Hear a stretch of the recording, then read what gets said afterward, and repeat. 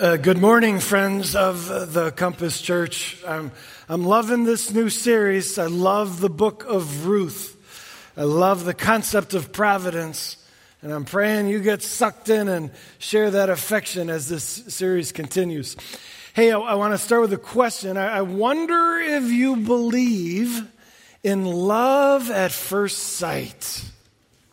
Some of you are like, yeah, man, I believe it because I lived it. I saw her across the room and I thought, she's the one for me. I'm going to marry that girl, right?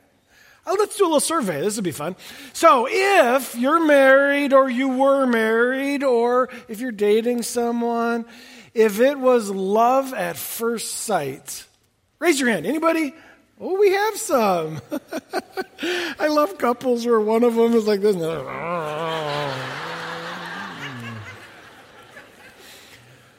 it was love at first sight for me with my bride. She would argue the point. She would point out that we actually grew up as kids at the same church together. So I knew of Jen, but I never saw her. The first time I really saw her, I knew she was the one. Can I describe the moment? Jen was always my buddy Steve's pesky little sister, all right? And there was this one time, and this goes way back, I was 14 years old, and Jen was 13. Can you believe it? And Steve and I, one of our older friends had gotten his driver's license. And so on this particular afternoon, we were going out to have fun. I think probably going to see a movie or whatever. This is our first time with wheels, and we were so excited. And I remember sitting in the car in Steve's driveway. Our buddy was driving, Steve and I. And all of a sudden, Steve's mom comes out, now my mother-in-law, and she says, "Stay right there." She said, "Steve, if you're going out, you've got to take your sister with you." And we were all like, "Oh, man, oh." But all of a sudden, and I can remember this like it was yesterday, this vision is seared into my mind. Somehow she had grown up overnight and was transformed into a young lady of stunning beauty. She came bounding out of the house, and my memory is in slow motion, you know. And as she did, in my memory, there was music playing in the background. And the setting sun was shining through her hair as she did a hair flip, you know. And I was just taken. And I thought, that's the most beautiful girl in the world, and she's the one for me. And I knew it. No, Jen can't remember that day at all. We sat next to each other in the car, and I can count the inches between us, and she can't remember it. She does remember one time seeing me around that time. It was Steve's birthday party. And Jen and I were sitting across the table from each other, and I could think of no one but her. And at one point, you know, she looked my way, and I just laser vision right into her eyes, and I flashed her a smile. I had braces at the time, and we were eating corn on the cob. And Jen remembers, she said, "Jeff, there was the corn dangling all over." And she said, "I wanted to vomit when I saw you." So, there you go. That's her first remembrance of me. So some would say love at first sight is crazy talk. Others would say, no, I believe it. As we turn to this passage, it's about to get romantic on us. And I'm going to make the case, at least, that it was love at first sight. You can look at the verses and see if you agree with me. But there's this guy named Boaz who sees this young gal named Ruth for the first time. And wow, it was history, baby. So if I could remind you, this is a 4-week series studying the 4 chapters of Ruth. Last week we were in chapter 1. And if I can remind you of the drama that took place, this Ruth was a Moabite, a Gentile, not part of Israel. But a Jewish family had moved into her town, and she had fallen in love with one of their sons. She had married one of their sons. And he had tragically died early in life. So here she is, a young girl, but a widow. And it's worse than that. Not only did her husband die, but her brother-in-law died, her father-in-law died, and these ladies found themselves in danger, vulnerable, and poverty-stricken. Two of them, that is, Ruth and her mother-in-law, Naomi, decided to make the journey back to the country that Naomi came from, that is, Israel, city of Bethlehem. They don't know it's going to go well there, but it's worth a shot because they're really hurting. And so here is Ruth with a strange land and a strange people, and she's scared, but boy, is she courageous. And she hits the workforce. She has to. And we're about to read about it. Ruth chapter 2. If you want to grab the Bible on the CPAC, you'll find this passage on page 264. Ruth 2, verse 3. So, Ruth went out and entered a field and began to glean behind the harvesters. Let me hit the pause button there for a minute. Do you know what gleaning is? Gleaning was an ancient practice ordained by God. It was essentially the poor people picking up the garbage or the scraps left behind. You see, as a harvester went through, inevitably there'd be some grain that they dropped and they didn't get. And God said, let the poor of the poor go behind and allow them to pick up that leftovers. When I was in college, there were some guys who claimed to be gleaners. But in their expression of it, they would hop in the dumpster behind Jewel, and they would find the food that had expired or was dented, and they tried to argue biblical precedent here. Gleaning! That's what we're doing, Admittedly, gleaning was picking up the garbage. Now, Ruth has no other employment options, and so she turns to this humiliating practice. And she's out there trying to get any little bit of grain that she can. As it turned out, Ruth was working in a field belonging to Boaz, who was from the clan of Elimelech.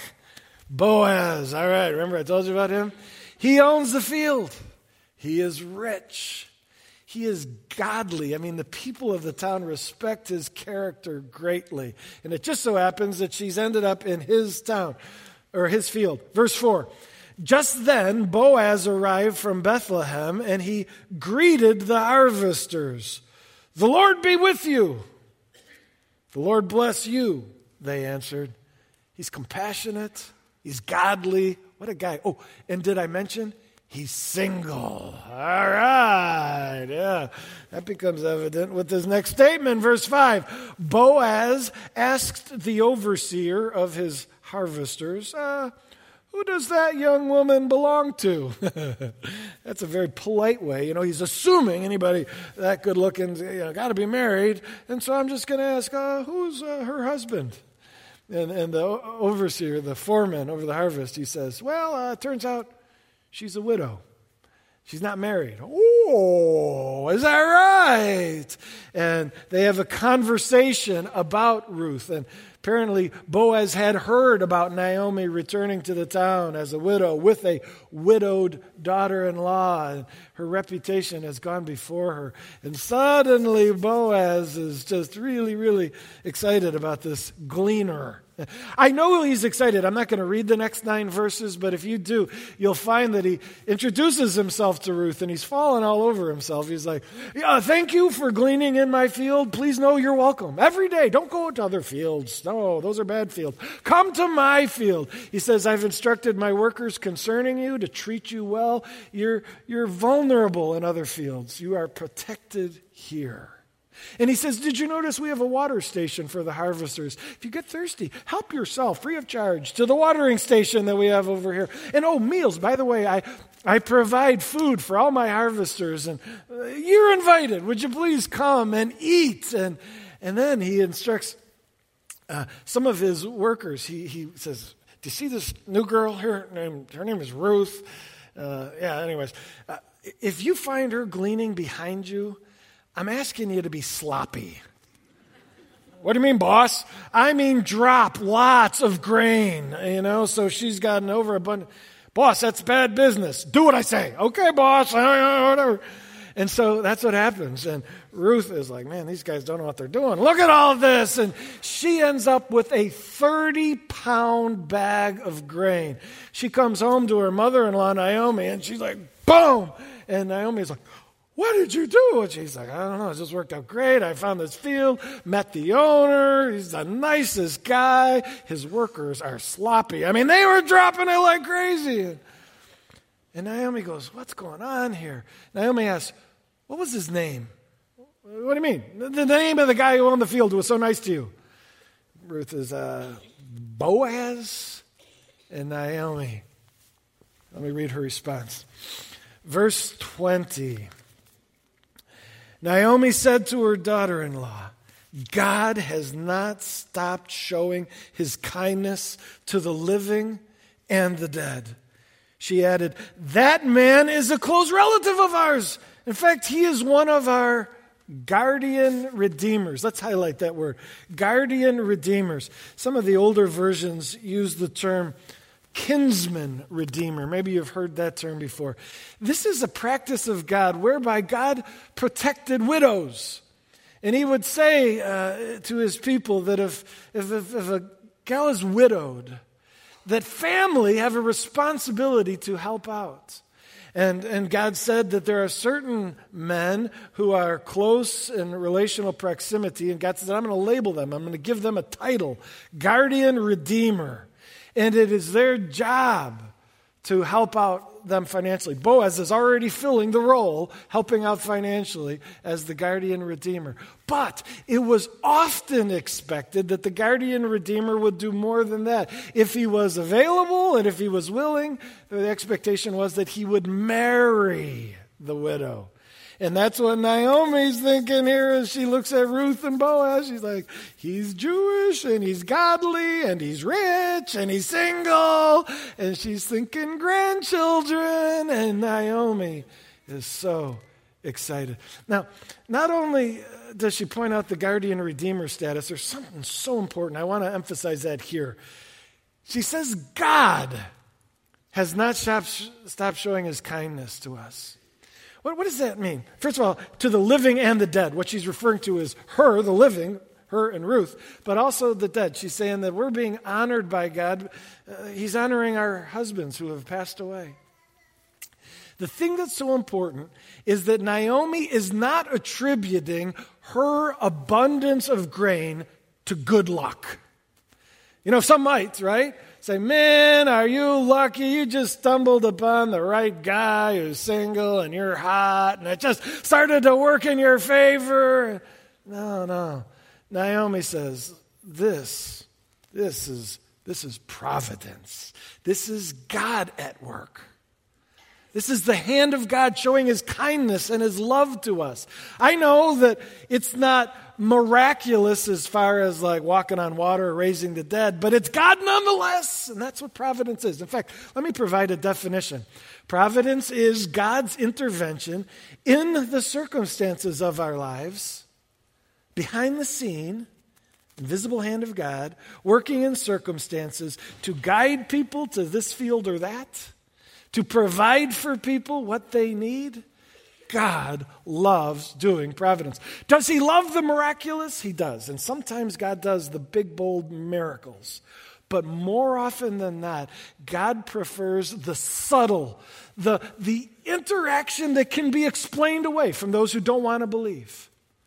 But people of faith recognize that it's him at work.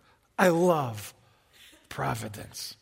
The fact that Naomi sees this as providence has already kind of been alluded to in verses we've already read. Maybe you saw some interesting phrases. Maybe you missed them. Let's go back to them for this moment. Verse 3. Do you remember this? It said about her going to Boaz's field. It says, as it turned out, she was working in the field belonging to Boaz. Ruth just went out to pick any old field, and it just so happened that she ended up in Boaz's field. That little phrase, as it turned out, is the Hebrew words kara mikre. And those words, that expression conveys, and lo and behold, can you believe it, or wonder of wonders? There's amazement in it. It's begging the question, how can this just happen? How about this? Leave that one there and let's add verse 4. Just then, Boaz arrived from Bethlehem. You say he owns the field. No surprise there. You should know that in the ancient culture, the owners of the field did not go to the field very often at all. They hired foremen or overseers to do that work. We know Boaz had a conversation with the overseer about Ruth. They would do their business in the city, and maybe once or twice a month would go to the field just to check on how things were going. And it just so happens that Ruth's first day on the job, just then Boaz arrives. The word just then, that's hene, another Hebrew word that means, some versions say, and behold. And can you believe it? At that very moment, Boaz shows up. The wonder and the amazement of the timing of it all. She picked the right field on the right day. And those phrases are saying, come on, do you think that's just good luck and coincidence? No, that's providence. Folks, do you see providence? Are you aware of God at work in the circumstances? I was thinking, what's a providential story I could share with you? And one came to mind. I just loved my small part in this story. It starts with a woman in our church, lives in an apartment complex where she watched these kids play in the playground. And she loved the kids, and she knew them by name, and they knew and loved her. And she got an idea. She said, I'm going to give them Bibles. I'm going to get children's Bibles, and I'm going to hand them out to the kids. So she goes, all right, kids, got a gift for you today. And she's handing out Bibles to the kids in her apartment complex.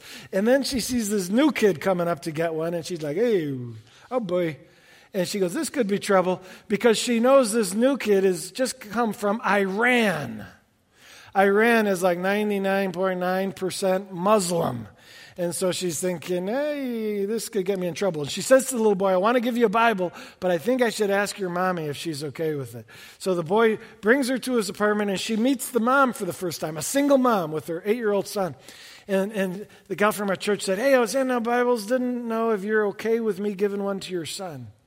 And the single mom goes, yes, I'm okay with it. She goes, I'm a Christian. And she's like, no kidding. Tell me your story. So the two ladies talk. And this gal from Iran, believe it or not, she was a Muslim in Iran, converted to Christianity, which is illegal. She was arrested, put on trial.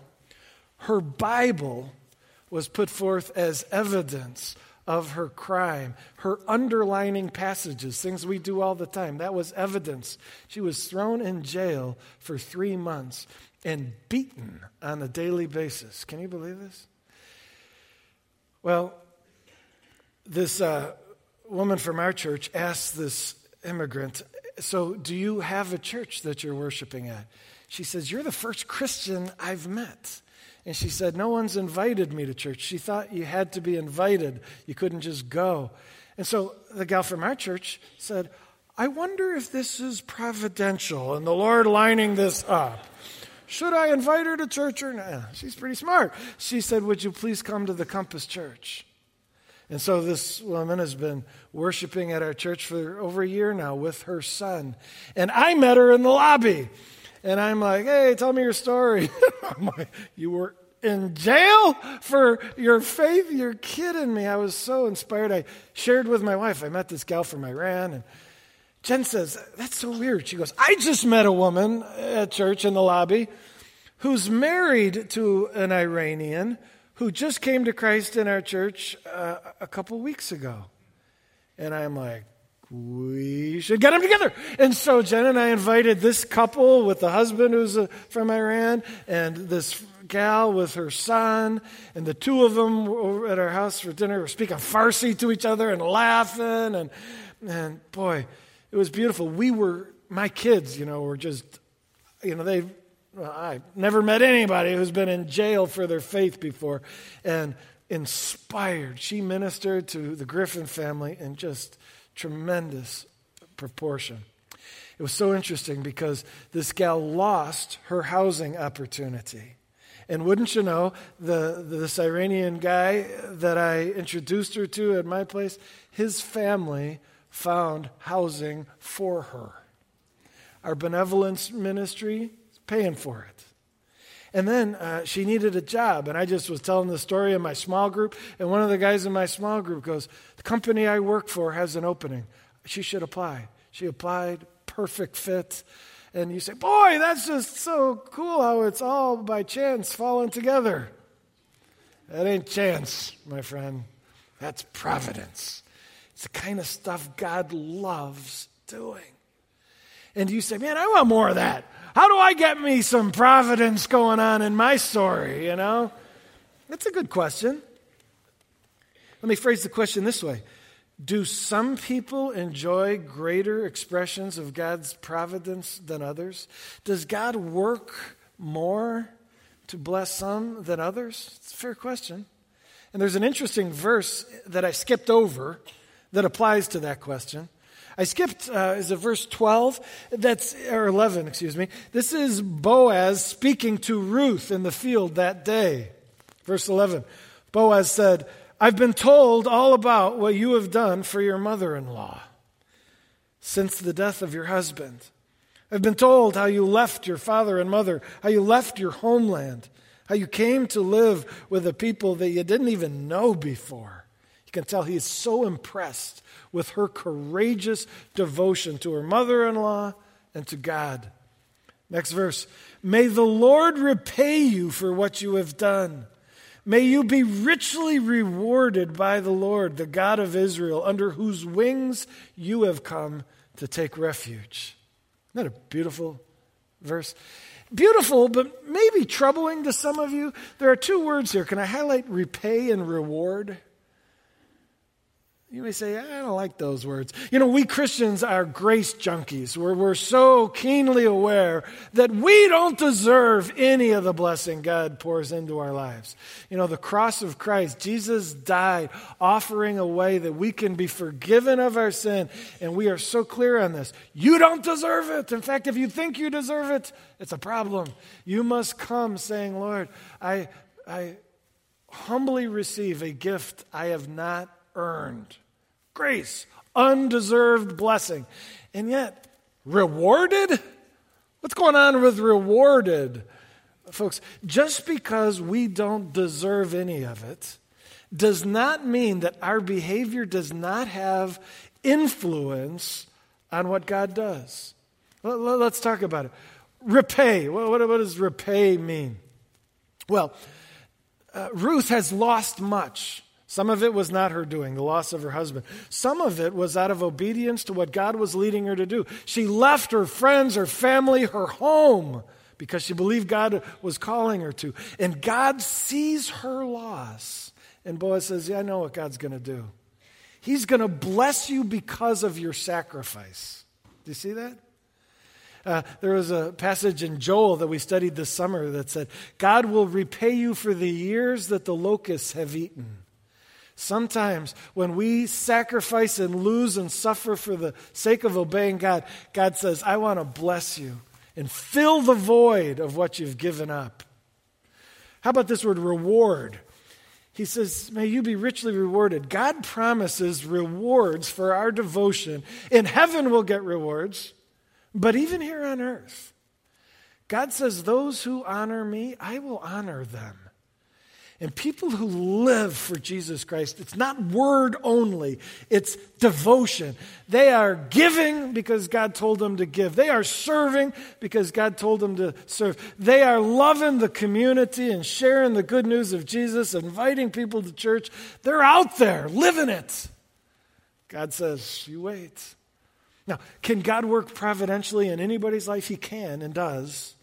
But know that there is a heightened level of his blessing going out to those who are following him with wholehearted abandon.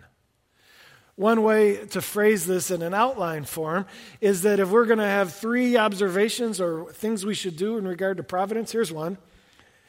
Qualify for it. Be like Ruth. Be like Ruth, who is so courageously devoted to the cause of Christ that the Lord says, I'm going to repay you, I'm going to reward you. Whoa, get ready. All right? So that's the first thing we can do. The second thing is found in this phrase.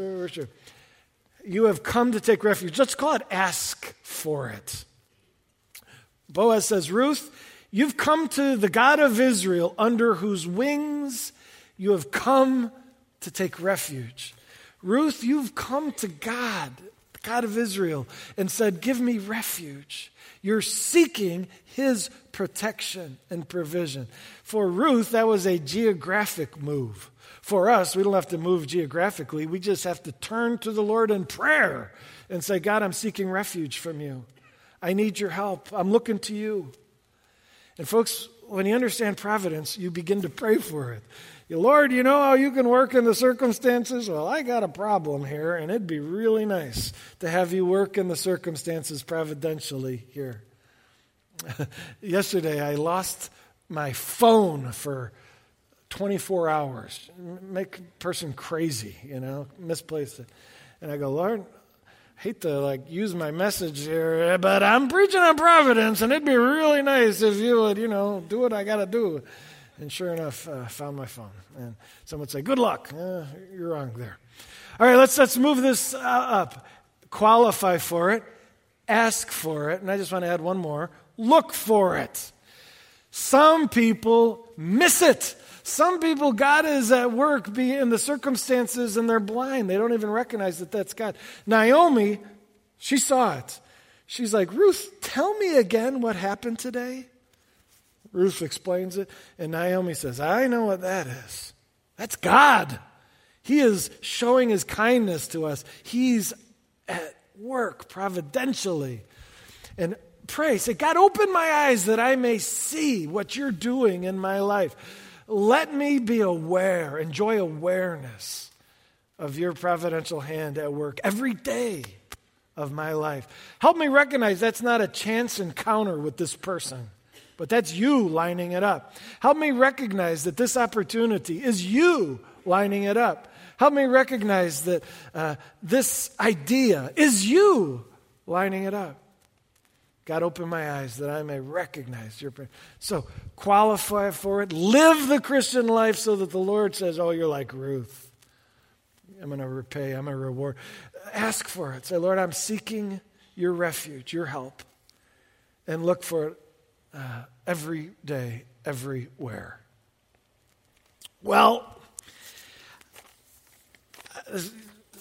you say this may sound corny to you. I have been thinking about providence all the time. I'm playing this silly game, and I see it coming together. Maybe you can see it with me. This game is called Labyrinth. Have you played it before? It's got these knobs that you turn, and by turning these two knobs, it adjusts this platform, and the little marble rolls, and the goal is to roll it along the line and to avoid, there's like 38 holes, traps, and you can't go in them. And I'm like, man, this is providence. We're like the little marble.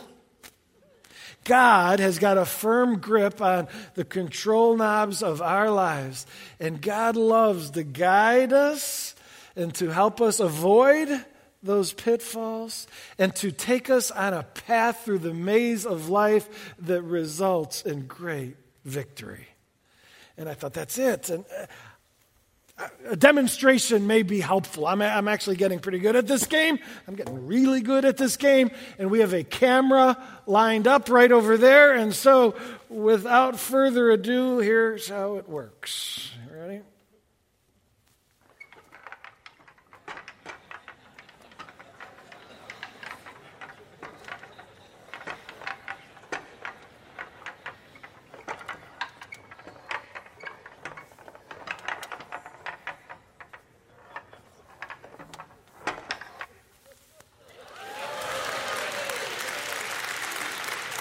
All right, I'm pulling your leg. There's no marble in this game. I'm terrible at this game. Horrible.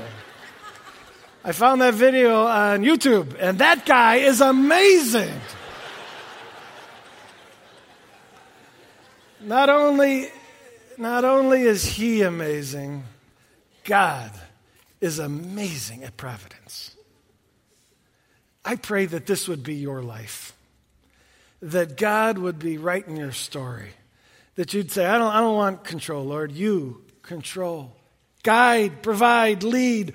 Write my story. Make it beautiful. May I be on a wild adventure every day, wrapped up in your providential involvement in my life. May it fill my heart and advance your cause and delight your soul, Lord. Can I pray for you?